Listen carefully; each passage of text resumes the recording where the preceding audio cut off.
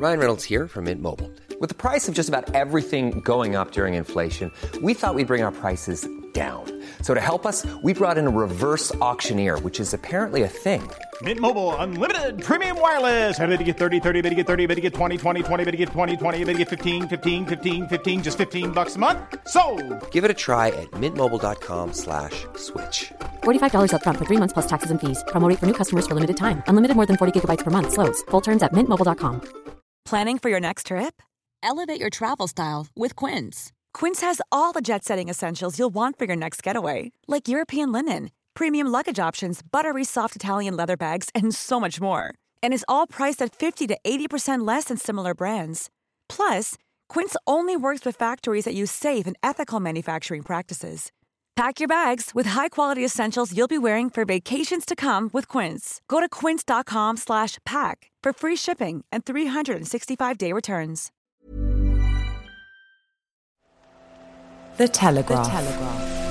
Podcasts.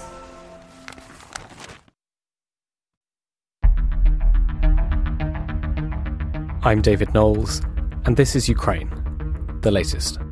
Today, we bring you the latest updates from Ukraine, analyse a more downbeat assessment of Russian military power, and I speak to British Conservative MP and Chair of the Foreign Affairs Select Committee, Alicia Kearns, on the threat the Wagner Group continues to pose despite the death of Yevgeny Prigozhin. Bravery takes you through the most unimaginable hardships to finally reward you with victory. If we give President Zelensky the tools, the Ukrainians will finish the job. Slava Ukraini! Nobody's going to break us. We're strong. We're Ukrainians. Every weekday afternoon, we sit down with leading journalists from the Telegraph's London newsroom and our teams reporting on the ground to bring you the latest news and analysis on the war in Ukraine.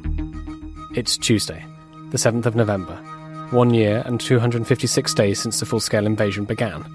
And joining me today are Associate Editor Dominic Nicholls and Assistant Comment Editor Francis Durnley. I started by asking Dom for the latest news from Ukraine. Well, hi David, hi everybody. So let's go back to that the Russian warship we were talking about yesterday. First pictures of it have, been released really, revealing severe damage sustained in the attack. So we spoke about this yesterday. Thought to be French Scalp missiles, the French equivalent of the of Storm Shadow. I mean, equivalent is essentially the same missile, just in French production. Hit the Russian ship stationed in the Zaliv dockyard in the port city of Kerch on Saturday. Now this is about as far east as you can go in Crimea before you take your chances on the bridge into Russia. But the Askold warship, a newly built Karakurt-class ship armed with, we think, at least 8 caliber cruise missile, was reportedly going through its final fittings in the harbour before being commissioned into the Black Sea Fleet. So a brand new ship, about as far east as you can get in Crimea, and still now within range of Ukrainian missiles. Now, British MOD said the strike will likely force Russia to consider relocating even further away from the front line. This is after they've pulled most of the Black Sea Fleet out of Sevastopol, either to Novorossiysk and in Russia, or further east around Ukraine, around Crimea, as we're seeing here. But British MOD, saying that this strike further to the east in Crimea was further east than most previous Ukraine claimed long-range strikes. They continue.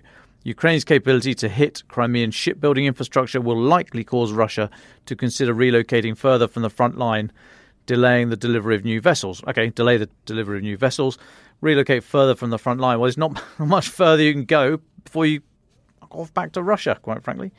Right, next. Russia says it's shot down 17 Ukrainian drones over the Black Sea and occupied Crimea. This is from this morning from Russia's MOD. Now, they said anti-aircraft defences destroyed 9 Ukrainian drones and 8 others were intercepted over the Black Sea and the territory of Crimea from Russian MOD. As I said, obviously, they accuse Kyiv of using these drones to attempt a terrorist attack. Elsewhere, Russian forces have conducted missile and drone strikes against rear areas in southern Ukraine for the last 2 nights running. We spoke about some of it yesterday, but it's been carrying on again last night. Included the largest series of glide bomb strikes to hit since the start of the full-scale invasion. They were targeted around Kherson Oblast.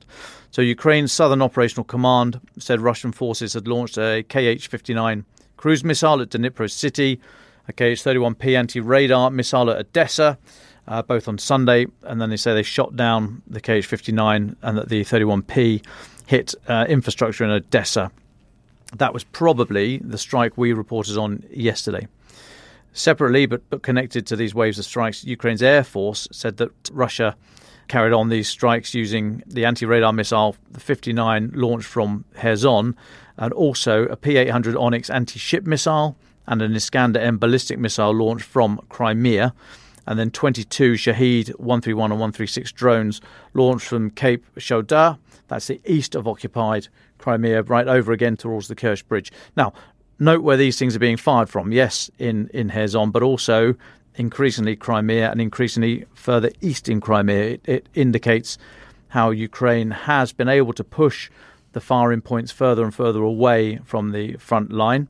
That's what Storm Shadow Scalp and ATACMS can do. So just imagine what they could achieve if Germany allowed Taurus cruise missiles to be sent.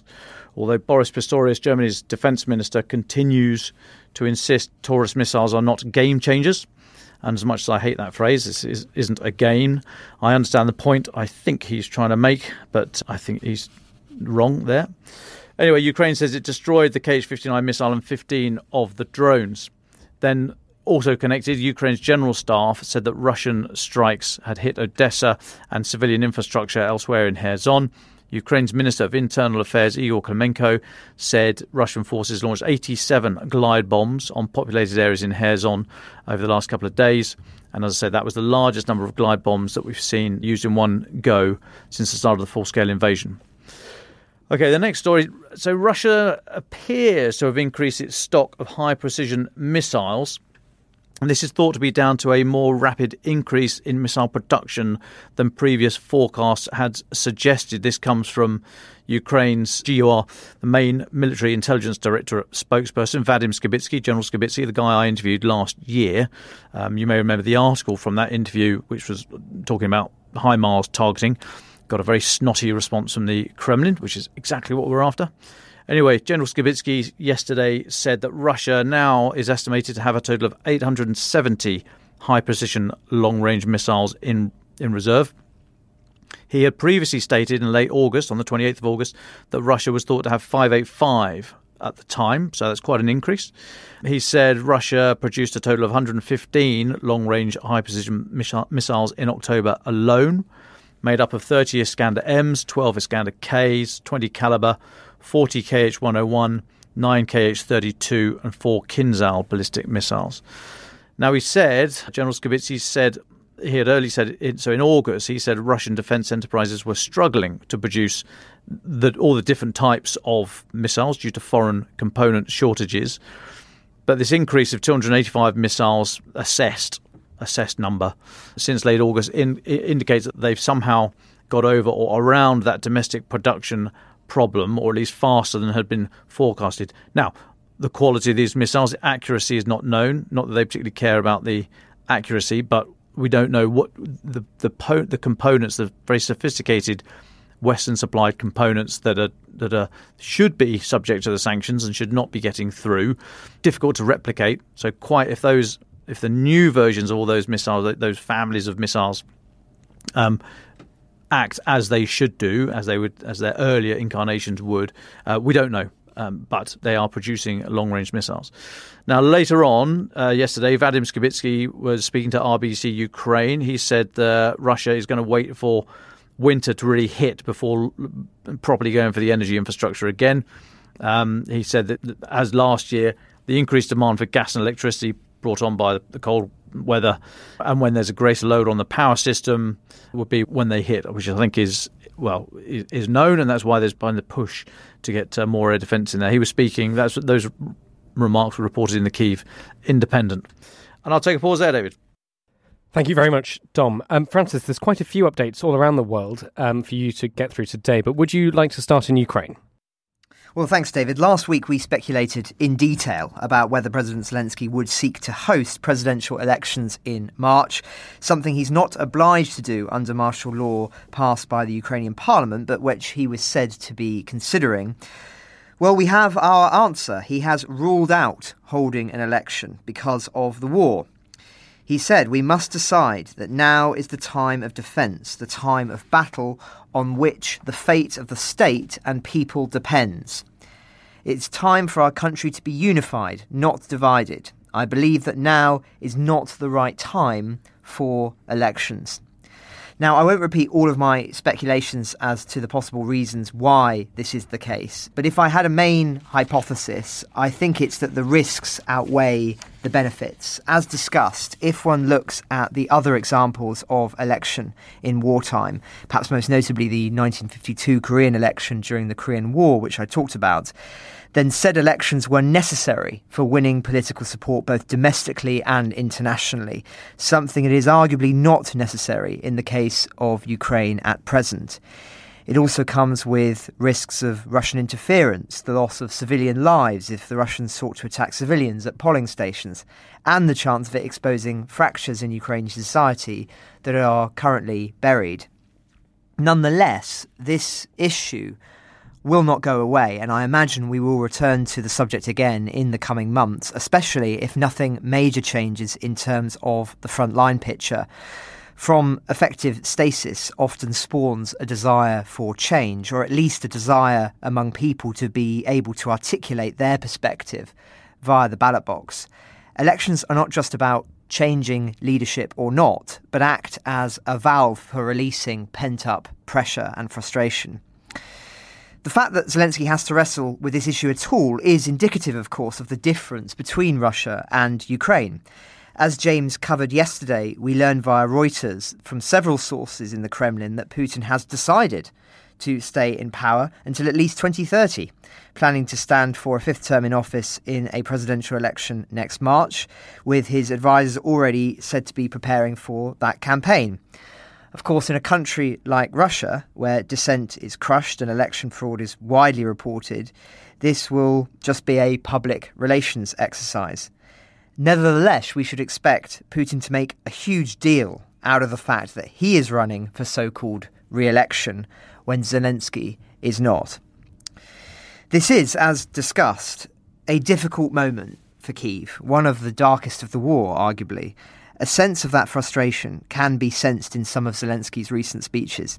He admitted a couple of days ago that the Israel-Gaza conflict is taking away the focus, direct quote, from the war in Ukraine. And it's true that much of the focus internationally has prioritised events in the Middle East, although it doesn't appear at present that that conflict is going to escalate into a full-blown war between Israel and certain Arab nations. That means, of course, that the Gaza conflict may not last as long as many feared, with obvious geopolitical advantages, if that's the right word, for Ukraine in the long term if focus returns to them. For more on that, do subscribe to our sister podcast, Battle Lines, Israel-Gaza. In the last episode, David set me the challenging task of trying to summarise 100 years of the Israel-Palestine conflict in 10 minutes, which was quite tricky, but which listeners seem to have found quite helpful. So thanks to those who've written in. But as I say, these are challenging times, with certain fractures within the Western alliance continuing to cause issues. In other news, several dozen Polish haulage companies were accused of stabbing Ukraine in the back after blocking 3 major border crossings yesterday in a protest against unfair competition.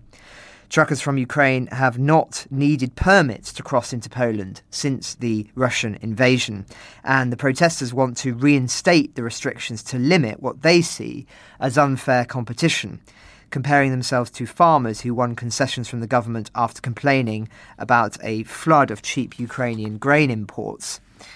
That's a minor issue in the grand scheme, but nonetheless, it attracts headlines and is no doubt unhelpful for Kyiv at the present moment. It will be interesting to see what else comes out of the latest G7 summit meeting in Tokyo, which starts today and is also going into tomorrow. Japan have said Western support for Ukraine will not waver as the conflict in the Middle East intensifies, and there are plans to hold virtual talks with Ukraine's Foreign Minister Kuleba to discuss further sanctions, including on Russian diamonds. That's reared its head again, that debate. Though I think many would argue that hardly sounds like the most pressing matter for discussion in the context of weapons deliveries, but we've talked about that a lot recently. No doubt Russia's decision today to pull out of a landmark Cold War security treaty will be addressed. The Treaty on Conventional Armed Forces in Europe, that's the CFE, was signed in 1990 to prevent either side building up their forces ahead of a potential invasion.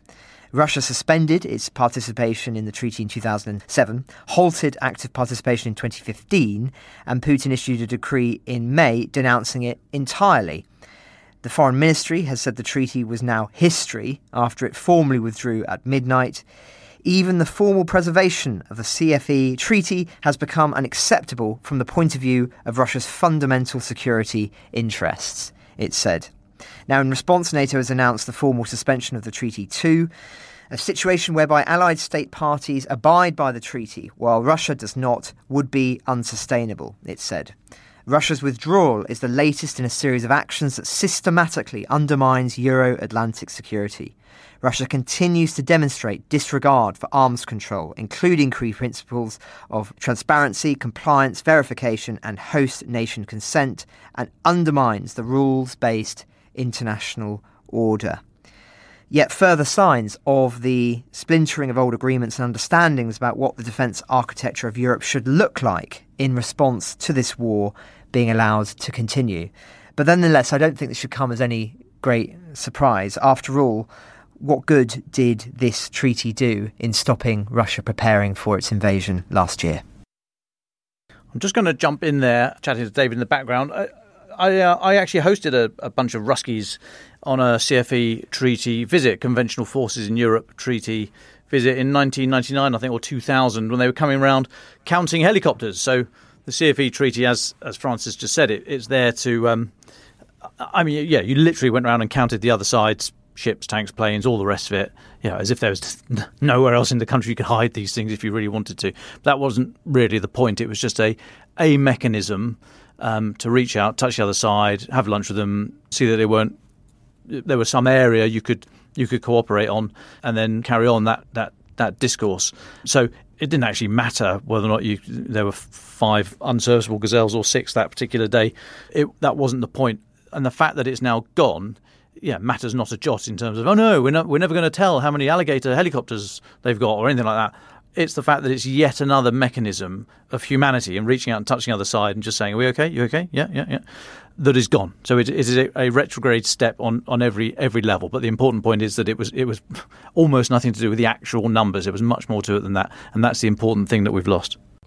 Well, thank you, Francis, and thank you, Dom, for adding some of your own experiences there. Dom, can I stay with you? For the first time in a while, we've heard, it feels like sort of an interesting, potentially significant intervention from Igor Girkin. We last sort of covered him in depth when he was arrested by the Russian state, but he's been busily writing away in prison. What's he been saying? Yeah, so Girkin, remember, Igor Girkin, will remember this character, pro-war nationalist, former FSB officer, prominent in the 2014, the Little Green Men and all that kind of stuff in the Donbass. Well, he was quite an outspoken nationalist. Well, I suppose you don't get many sort of shy, retiring, drinking violent nationalists. But anyway, he was one of these people who was a bit like Stop Clock, telling us correct time twice a day. He was kind of on the money, but coming from a different point of view. He was very critical, or his criticisms of Russia and how Russia has conducted this war, not in any way came from a point of it was wrong. He was just saying they weren't good enough and saying they should have been more violent and better and all that kind of stuff. Anyway, he got locked up for it. He was arrested in July on charges of extremism, which is, the comedy just writes itself. But he publicly accused Putin and the head of the Russian military of not pursuing the war harshly enough. And I think he actually did call it a war at the time. I think he used the W word. So he's been locked up. But in a letter published by his wife, he's written that the Russian position is gradually deteriorating and that the Ukrainian counteroffensive is keeping them penned in. He argued that Russian forces will continue to be incapable of any broad offensive actions, even if Ukrainian forces are unable to knock out their frontline units. Now, this is coming from the Institute for the Study of War, and they're suggesting that Girkin's idea that ongoing Russian offensive operations are harming the prospects for future Russian operations, i.e. you're not keeping all your stuff ready for a later day, you're using it piecemeal as opposed to one big blow. They're saying that's notable because Russian forces still have to repel Ukrainian offensive operations while attempting to initiate their own offensives. That sort of model has been described to me in the past as trying to repair the aircraft wings while it's on fire type thing. If you're in contact with the enemy and you're trying to reform your systems and your training programs and get more kit in and all the rest of it, it is extremely hard to do. So it is interesting what Gherkin is saying. It's interesting that he feels able to say it. I mean, he's vulnerable as anybody is in Russia's system, but in prison he's even more touchable. But he suggested that Russian efforts to repel Ukraine's localized attacks across the front line and simultaneous the offensive operations will likely degrade Russian capability, offensive and defensive, through to at least next spring. He said Russia is going to need the whole of the rest of this year and into the early months of next year to be on the defensive to trying to eliminate emerging operational crises, as he calls it, such as the Ukrainian presence on the left bank of the Dnipro River down in Kherson. He said that Russian forces are going to be incapable of broad offensive actions, as I just said, and he said that the positional scenario is not guaranteed, i.e. the line's not moving anywhere over winter, and he fears Ukrainian forces may be successful in breaking through because the Russian forces have been exhausted by months of combat. Now, I think that the timing of the current Russian offensive around Avdiivka, well, he's suggesting that's odd and suboptimal, which is another word for saying daft, because the muddy weather has really hindered offensive operations. It's always very difficult. The action always favours the defender because you've got time to, or you should hopefully got time to prepare the ground, and you're not trying to move. It's very difficult to expose yourself and try and move forward. So that plus the rainy season means that the effort that Russia's put into Avdiivka is particularly odd. And then just finally, Gherkin implied additional Western military aid to Ukraine and the lack of mobilisation in Russia, although they've been trying to do it by stealth. But he's suggesting that could allow Ukraine to break this positional kind of warfare, the stalemate for shorthand, and conduct successful offensive operations in 2024. So yeah, it's quite an intervention. He must feel safe and emboldened to do it. Again, I would imagine he thinks he's trying to be helpful, but I mean, he's getting near Prigozhin territory here. Prigozhin said, or the all mutiny, no bounty, was not trying to unseat Putin. It was to try and get rid of the idiots in the top of the Ministry of Defence who weren't doing their job properly. Putin took a different view, and I think maybe Gherkin might be entering the arena of the unwell, to coin a phrase from one of my favourite movies. But yeah, so worth noting, David. Thanks, Tom. Francis, do you want to come in on this? I think it's worth dwelling on a little bit further, just because obviously this goes against the prevailing narrative we've been discussing for weeks now of the stalling Ukrainian counteroffensive, as some have put it.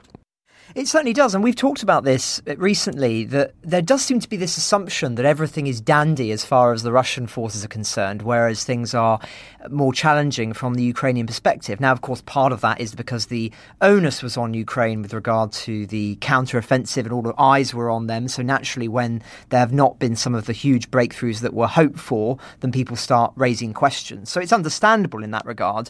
But what I do find challenging is when you just hear people assume that the Russian army will rebuild, will inevitably grow much stronger, and that all is well with it. I just think that is highly contestable, and as we see from these remarks that Dom's just been discussing, clearly that is not the perspective of people who would know far more about this than us, and people who've actually been heavily involved in all of this, that this is not a strong position for the Russians to be in, not least because they are not only trying to hold on, at least as far as their public position is concerned, not just trying to hold on to the territories where they're currently defending, but they are also still trying to take over the entire country. That remains their objective. And in that context, this is going disastrously badly for the Russian armed forces. But I think another reason, too, why we focus so much on the Ukrainian fragility at the present moment is the simple fact that, again, talking about the differences between democratic Ukraine and autocratic Russia, is we are able to ask questions much more deeply about the Ukrainian armed forces. For one, they're much more open about that, and we discussed the essay of the Commander-in-Chief last week. But also, we have access to units on the ground. We're able to talk to soldiers. We're able to talk to senior figures. This is an open discussion and debate. It is representative in some ways of the democratic nature of Ukraine itself, whereas the Russian armed forces are largely shrouded in this veil of mystery. And whilst we're able to glean, of course, a lot of their losses from satellite imagery and open source data and things that the Russians say themselves, it is not the same. It is not the same process, and it is much more difficult to acquire accurate information. So instead of us always seeing it, I think, as negative that we know so much about challenges within the Ukrainian armed forces, I think we should see it in light of we're learning more all the time, as the Ukrainians are, and they're open about that fact. And it is trying to develop forces and improve them for future offensives, rather than it being seen as indicative that everything is going badly. It's more complicated than that. But I think that it's an interesting to see these remarks at this time will no doubt cause immense frustration from the Kremlin at this very moment when the narrative they probably feel is on their side. These kind of remarks being reported in the Western media from a senior figure talking about just quite how dire the situation is within the Russian armed forces will not be helpful. Well, thank you very much, Francis and Dom. Yeah, there's a lot for us, I think, to get our teeth into over the next few days, not least the apparent Ukrainian presence on the Ukrainian president's presence on the left bank and what that means for Russian forces in the area. But Francis, before we go to our final thoughts, there's been some updates in the diplomatic sphere around the EU. Can you talk us through them, and then we'll wrap up? So yes, this is very much breaking news. It's only come in the last sort of 15, 20 minutes or so, I believe, in terms of it all being written out. So bear with us if it's a little bit scant on some of the details. But we understand from Radio Free Europe that Ukraine has completed 4 of the 7 steps required for it to start talks on joining the EU. So the Commission, which is, of course, the executive body of the EU, is expected to issue a positive assessment of Ukraine's progress on Wednesday. So the document suggests that the Commission's criteria for the vetting and selection of judicial appointments has so far been met, in addition to changes to Ukraine's anti-money laundering and media legislation. However, it is yet to fully meet the standards on corruption, de-oligarchization, God, what a phrase, and the protection of national minorities. Now, interestingly, those are all things that President Zelensky addressed in discussions last week in terms of initiatives that Ukraine is pushing. I won't go over again why this is so important for Ukraine's long-term future, but nonetheless, I think it's an important point to emphasise here that this will be a huge boost for the Ukrainians in the diplomatic context. If the EU Commission had said that Ukraine was not making anywhere near enough progress for the accession talks to even begin, then that would have been yet another blow at quite a significant and delicate geopolitical moment. That has not happened. It seems like they are going to be getting some very warm words indeed. And again, important to zoom out here and reflect on the war as a whole. Russia started this war with maximalist aims in order to take over Ukraine and stop it falling into the Western fold from its perspective. That maximalist aim has failed militarily, and it is now failing politically. So just important to remember that for all of the pessimism around at the moment, this is still very much not the picture that Russia would have wanted almost 2 years into their full-scale invasion that was only supposed to last 3 weeks. Well, thank you, Francis, and thank you, Dom. Let's go then to Dom Nichols for your final thoughts. Yeah, thanks, David. So I've been looking at the ideas of Alexander Jokic, who's a political analyst, a Bloomberg columnist. You'll find him on Twitter, worth a follow. And he put out a thread yesterday that I thought was really interesting and might rain slightly on France's parade, but is, I think, worth looking at. So, yes, the war is going badly for the Russian military. It's nowhere near what they thought or what they wanted to achieve, what they thought they could achieve, what they thought they were capable of. They have literally in the last couple of days had their Ascol handed to them on a plate. So it's not going well from the military, but Alexander is saying that Western observers, when we look at the battlefield and we look at stalemates and counteroffensives that's not going where it should and all that kind of stuff, the idea is then taken by many people a step further into, it is now the time to start negotiating for peace. And that, he's suggesting, comes from a point of view that Putin also recognises that his military is not up to the job and that he would seek a way out. And Mr. Jokic is saying that's simply wrong. He is making the claim, which I think sounds very sensible to me. I welcome your comments and Francis' comments, everyone's view, really. He's saying that Putin remaining in the war is what's keeping him in power and gives his rule meaning. He says that Russia, under sanctions, with a light totalitarian political system, but without an external threat, is unsustainable. This eternal war has become necessary, has become a necessity for Putin.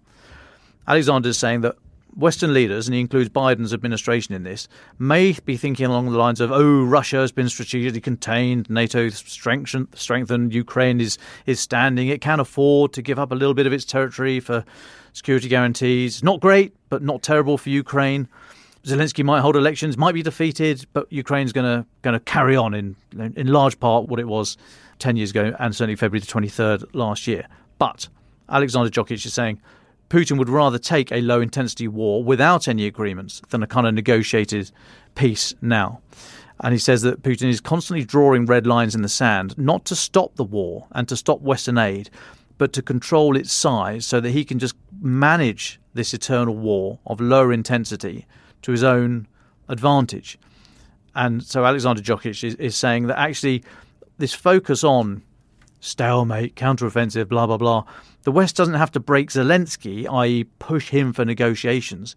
It still has to break Putin, because there are not going to be any negotiations, he's suggesting. It's in Putin's aim. In fact, his whole survival is built around there being a constant other, there being a threat, there being a war on. He can't have peace, so he's not going to do anything in his power to go out of his way to look for it. I thought that was a really interesting comment. You'll see that. I think he put it up yesterday, but you'll find it if you have a look through his thread. Alexander Jokic. Yeah. Thanks. Thank you very much. Dom, any reaction to that, Francis? And what's your final thought?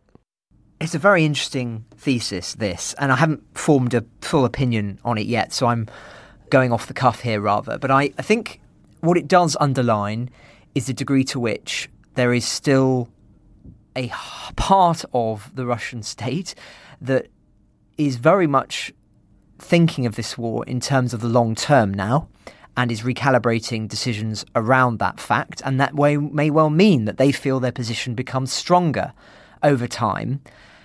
Again, I think that's contestable, but they may well think that and thereof not be willing to concede any or contemplate, any ceasefire that would, even if it meant them keeping certain territorial gains that they have made.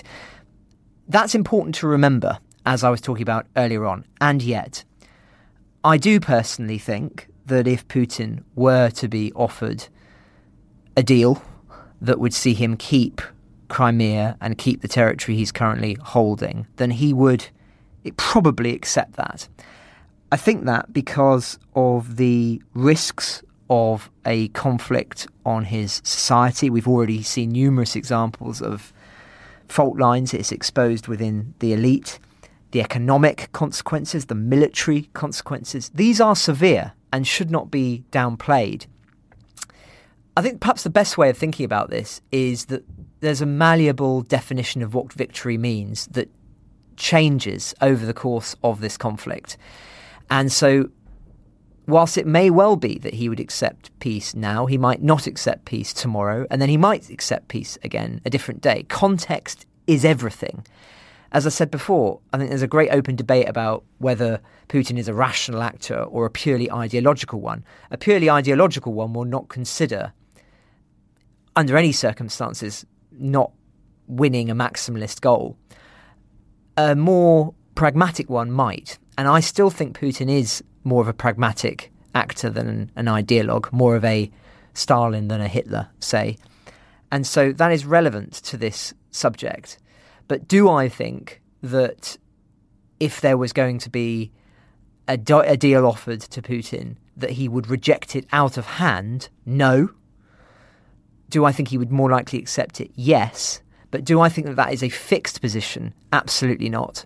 Because I think that the situation at the moment is very malleable, and it is worth remembering, which is to the point that Don was just discussing, that Russia maintains at the moment that it is committed to maximalist aims. And I would argue that all, even for whatever caveats I've just thrown in, all decisions about supporting Ukraine should be seen in that vital context. Until Russia publicly is willing to acknowledge that it has lost in its fundamental aims in Ukraine, then we should be fighting this war, we being the West, as if his objective is still to capture Kyiv and seize the entire country.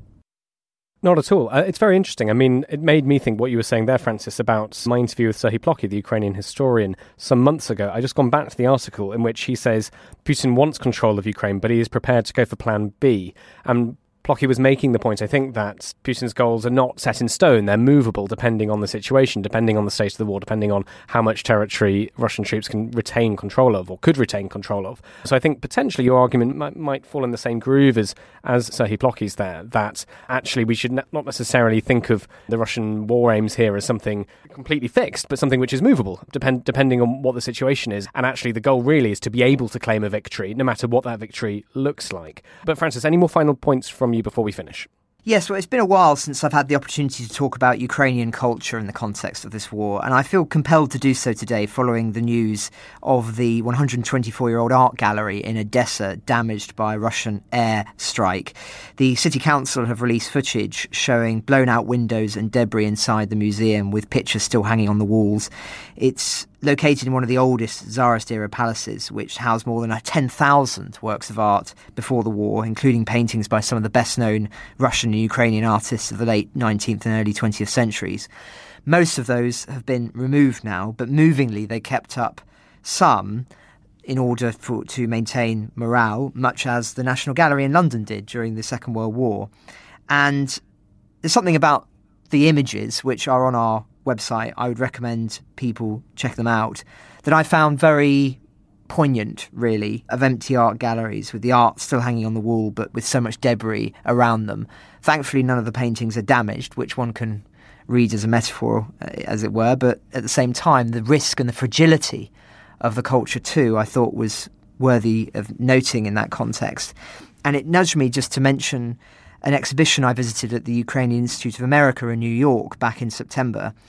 There's a free exhibition there in the headquarters near the Met, and it really drums home the impact of this war on Ukrainian culture, a subject, of course, we've discussed many times.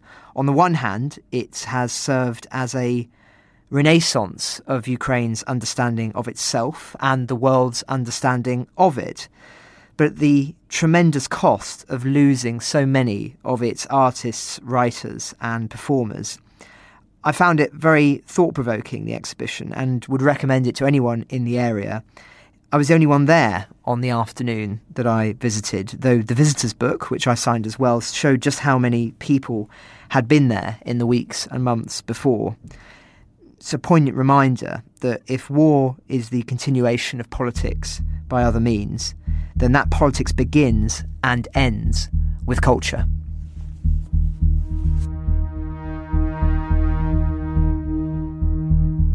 Thank you, Dom and Francis. Yesterday, I had the pleasure of speaking again to Alicia Kearns, British Conservative MP and chair of the Foreign Affairs Select Committee. The death of Wagner Group boss Yevgeny Prigozhin took place at the end of August. But, according to Kearns, the group still poses a huge threat to countries around the world.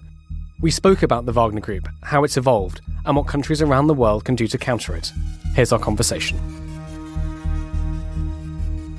Well, Alicia Kearns, thank you so much again for your time. It's really good to hear from you a second time now on the podcast. We're going to talk a little bit about the Wagner Group. Now, since the deadly crash that killed Yevgeny Prigozhin and many of his associates, including some of the founders of the Wagner Group on the 23rd of August, I think public attention and awareness of the group, of this PMC, has decreased slightly, but not for you. Why not? What should we know?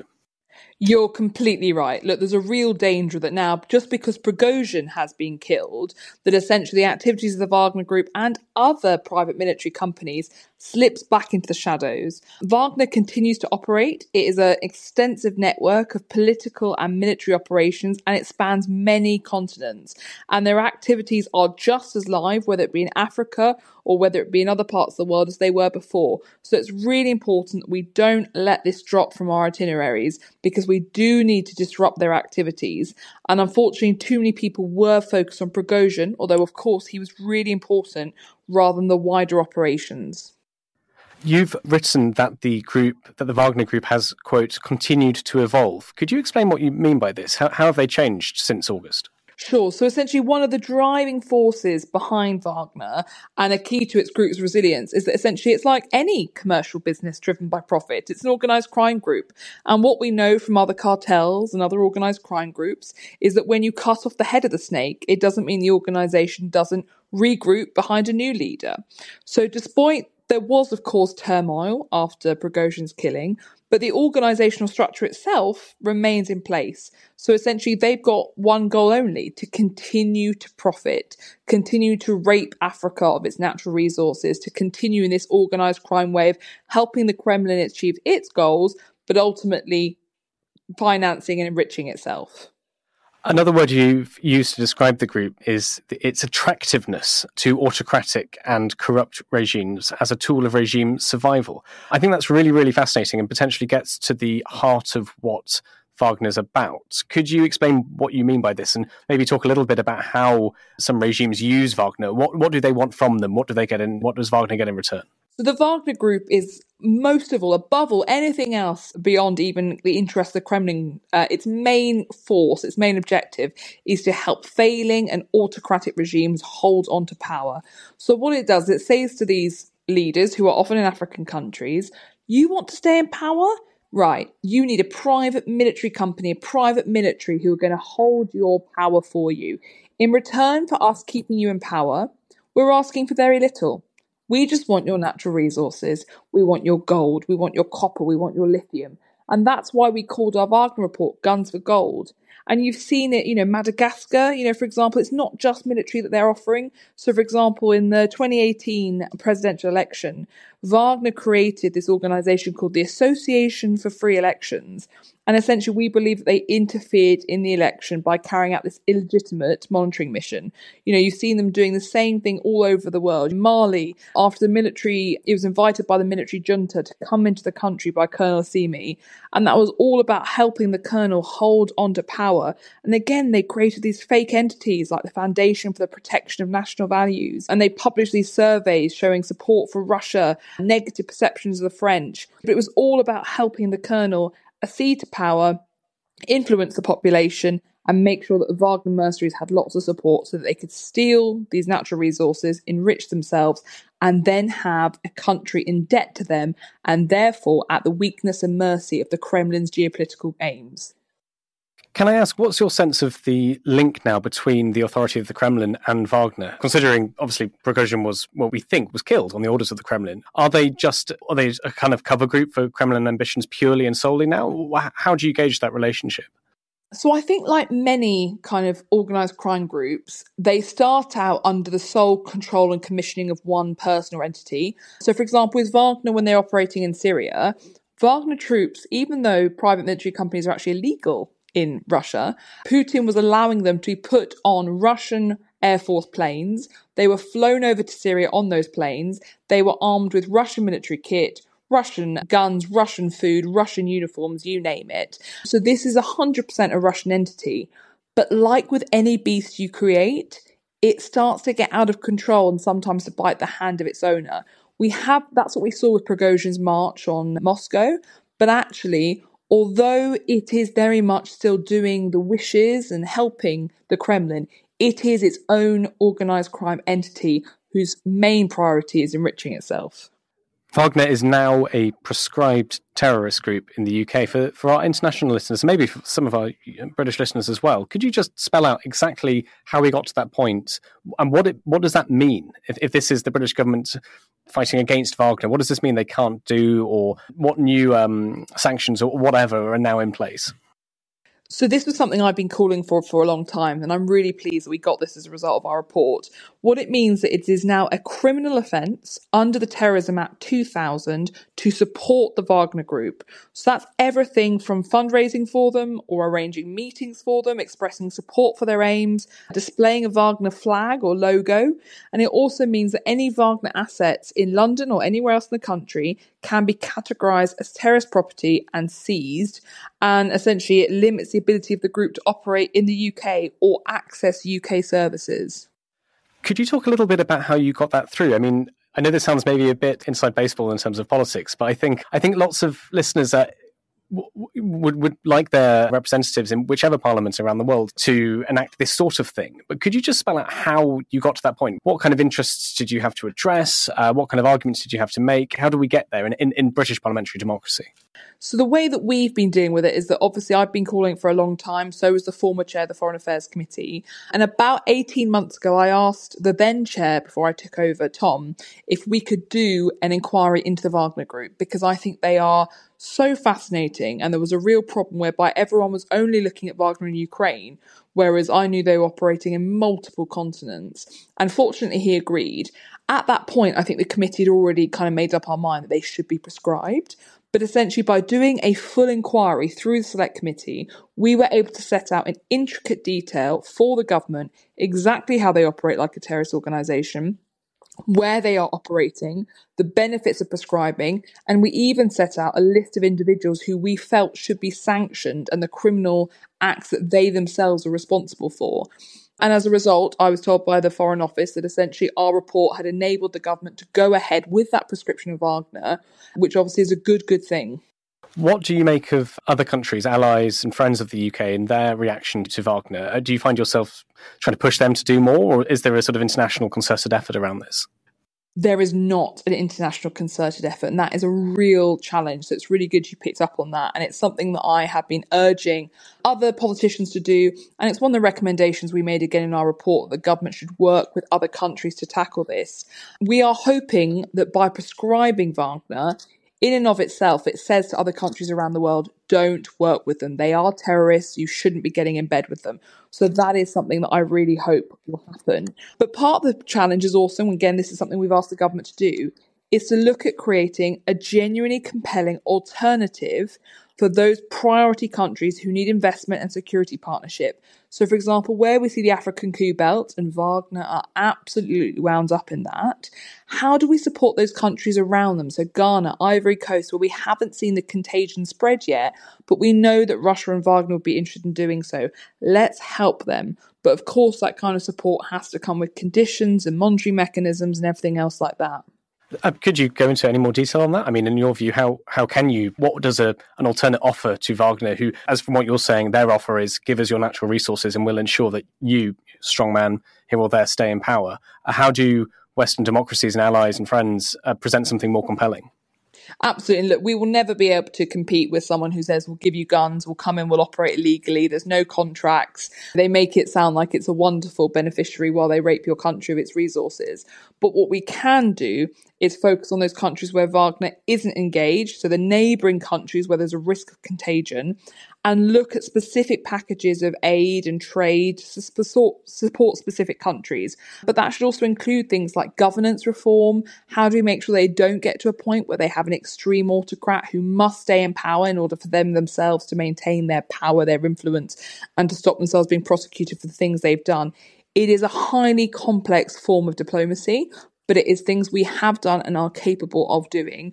But it requires also us to recognise that stopping contagion spreading is really fundamental to what the Foreign Office does. Do you think that since Prigozhin's assumed death, Wagner has in some ways become stronger? Or is it more that the threat is still there, it's evolving, and unfortunately some of us are taking our eye off the ball?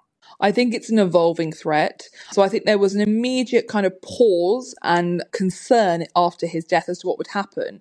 But actually, in the months leading up to his death, you actually already saw Putin introducing potential successors to African leaders. So in the Africa summit that Putin held, there was all of a sudden new individuals in every single meeting with African state leaders. So that suggested there was already some sort of succession planning in place. And actually, as I said, with an organised crime group, the lower levels, the middle levels, are very good at making sure that they continue to conduct their day-to-day business, even if the head has changed. So there is a lot more work to be done. There is a lot more to expose and sanction and hamstring the effectiveness of a group like Wagner. There's a lot more international coordination that's required.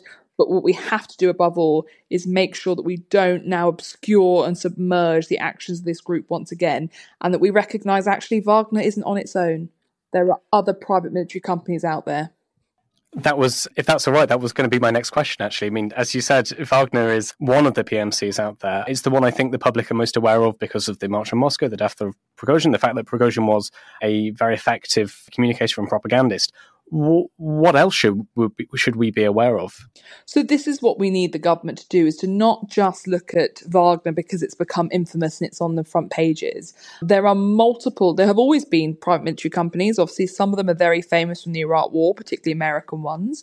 But there are Turkish, there are Emirati, there are all sorts of different private military companies. Some will be more legitimate than others, but this is why we should be having somebody within the Ministry of Defence whose job is to consistently map and horizon scan for how private military companies are operating and identify early doors where we see organisations that are explicitly undermining our interests abroad, so we can intervene not once they become this enormous international network like Wagner has, but early doors to sanction, to limit, to contain. That was while failing with the Wagner Group.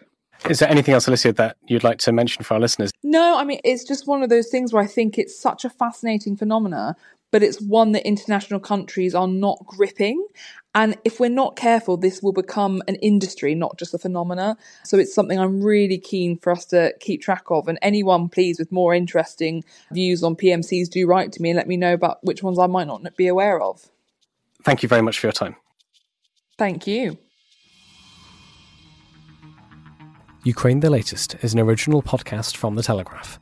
To stay on top of all of our Ukraine news, analysis and dispatches from the ground, subscribe to The Telegraph. You can get your first 3 months for just £1 at www.telegraph.co.uk/Ukraine the Latest. Or sign up to Dispatches, our Ukraine newsletter, which brings stories from our award-winning foreign correspondents straight to your inbox. We also have a Ukraine live blog on our website, where you can follow updates as they come in throughout the day, including insights from regular contributors to this podcast. You can listen to this conversation live at 1 p.m. London time each weekday on Twitter Spaces. Follow The Telegraph on Twitter so you don't miss it. To our listeners on YouTube, please note that due to issues beyond our control, there is sometimes a delay between broadcast and upload. So if you want to hear Ukraine the Latest as soon as it is released, do refer to the podcast apps. If you appreciated this podcast, please consider following Ukraine the Latest on your preferred podcast app. And, if you have a moment, leave a review, as it helps others find the show. You can also get in touch directly to ask questions or give comments by emailing ukrainepod@telegraph.co.uk. We do read every message. And you can contact us directly on Twitter. You can find our Twitter handles in the description for this episode. As ever, we are especially interested to hear where you are listening from around the world. Ukraine the Latest was produced by Giles Gear, and the executive producers are David Knowles and Louisa Wells.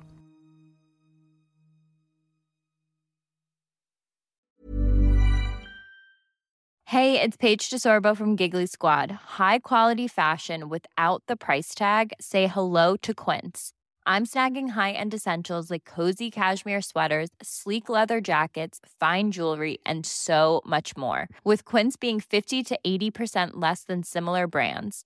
And they partner with factories that prioritize safe, ethical, and responsible manufacturing. I love that. Luxury quality within reach. Go to quince.com/style to get free shipping and 365-day returns on your next order. Quince.com/style.